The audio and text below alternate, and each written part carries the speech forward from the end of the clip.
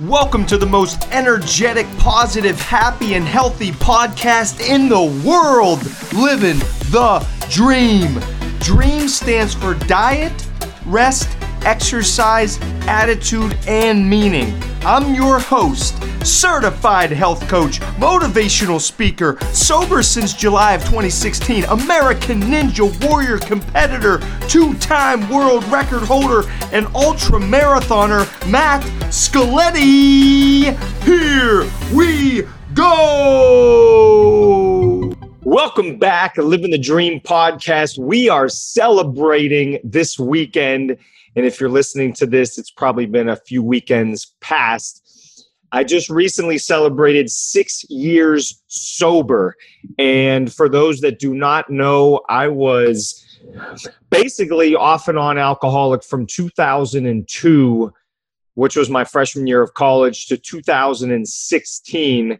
And it was destroying my life. It was destroying my relationships. I didn't really have any true meaningful relationships because most of them were with people who drank a lot, because those are the situations I put myself in. And I'm just excited and blessed and feel so grateful to still be here, because Lord only knows what could have happened when I was acting like an idiot.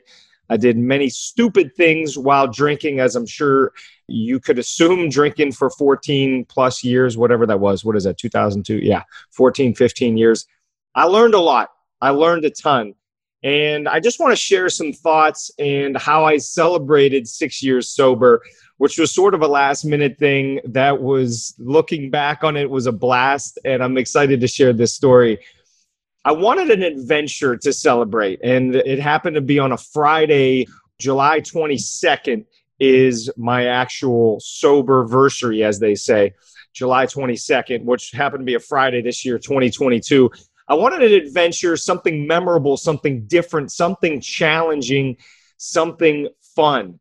So a good friend of mine, Mike, he was telling me about this, and he was running this event, an event called the Liberty Mile, which is in downtown Pittsburgh. It's only a 1 mile run, and you basically just sprint and see how quickly you can sprint 1 mile. So I thought, okay, that's a good thing to do. How can I make it a little more interesting? I live about 6.5 miles from where this start line was, and I thought, what better way to celebrate? The event was at night. It was a Friday night, 8 p.m.-ish was the start time. So I decided to jog down from my apartment downtown to the start line. And then, of course, that's not necessarily the tough part. The tough part was running and then having to jog back.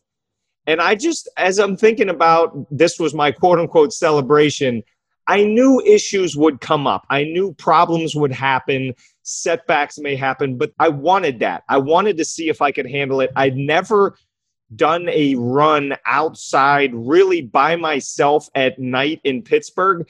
So I thought this would be a cool story, and hopefully I would come away with, no injuries, no issues, but learning something about myself, about the city, about challenges, and how I can figure them out on the fly. So let's get it kicked off. Some issues that popped up.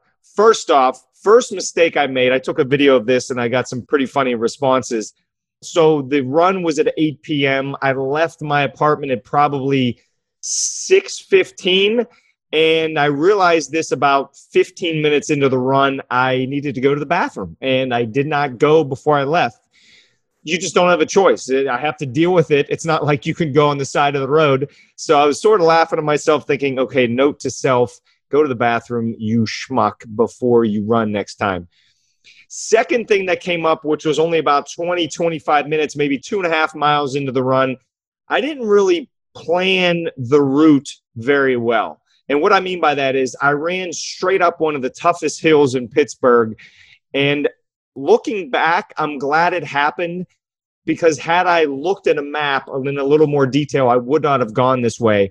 And I'm glad that I did, because it was brutal. It was straight up a hill. Now, if some of you follow me on Instagram, you know that I've been doing this 15-degree incline treadmill run for 15 minutes and seeing how far I can run. That really prepared me well for this, because I don't know what the degree was up this hill, but it was steep. I'm sure it was 10, 12, 15 degree maybe even steeper at times up this hill. So that was the other challenge. Another thing that happened, and this is not in my control, nothing I can do about it. It was about 95, 96, 97 heat index, especially on the way down. Coming back, the sun was going down and it was dark towards the tail end, so it wasn't as hot, but it was blazing hot going down.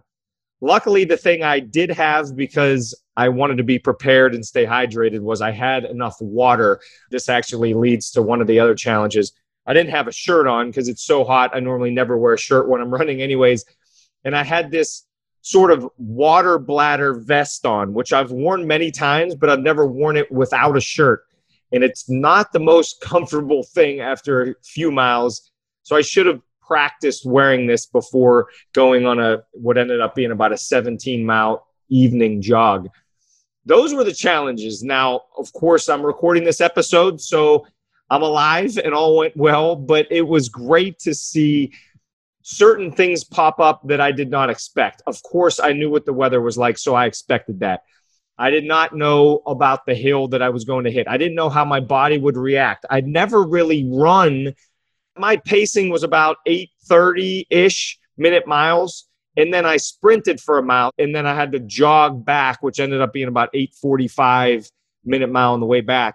I had never done, like, let's say a 17-mile run where dead smack in the middle, it was a sprint, and then I had to run after that. So these are all new concepts to me, and I love that. So I got down there. I got downtown at about 7:20-ish, something like that. I met up with a high school friend of mine, a great friend of mine, met his family, was down there supporting him and volunteering. Met a guy, Steve, what's up, my friend, if you're listening to this, who follows me on Instagram. We've since connected and got a chance to chat with him. He is a badass and a half. And I just got a chance to meet some fun people that were volunteering or running the event, and which was a blast. So I finished the 1 mile run and I was shooting for 6:15. I ended up getting 6:40, which I wasn't overly excited with, but also it was good for second to last in the competitive group. It's this group called Unstoppable, and you have to have run a 6-minute mile to get into it, which I did at Orange Theory on a treadmill. But I don't know that I've run I lied. I've run a 6:03, 6:05 minute mile here in Shadyside. So I think it was a combination of running the 6.5, 7 miles down there. And I was a little bit tight when I started running this 1 mile, but it wasn't as fast as I hoped. I was shooting for under 6:30. It didn't happen, but that's okay. But then I have to jog back. And let me just tell you a funny story when I'm jogging back. Energy-wise, I felt good. I'm jogging back. It's still hot outside. The sun wasn't fully down yet. It's probably 8:30 at this point. I'm running through this area called the Strip District, and there's some row houses there. One guy was outside watering his plants. So he had this like spray hose he was using. And he sees me running. There's not really anyone else on the sidewalk. It's just me, and I'm running towards him. And he kind of looks at me with a smirk, and I smile back, and I'm like, man, that would feel so good. Like, just give me a quick spray. And doesn't he do it?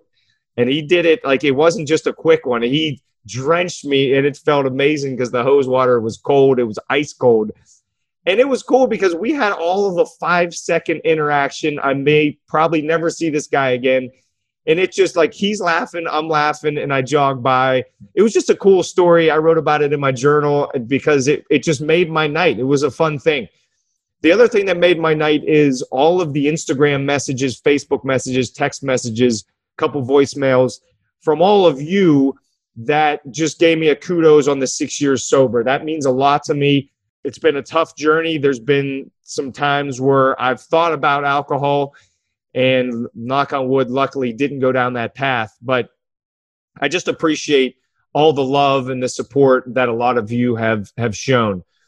The takeaway, as we always do at the end of a podcast episode, is to think about the last time you challenged yourself.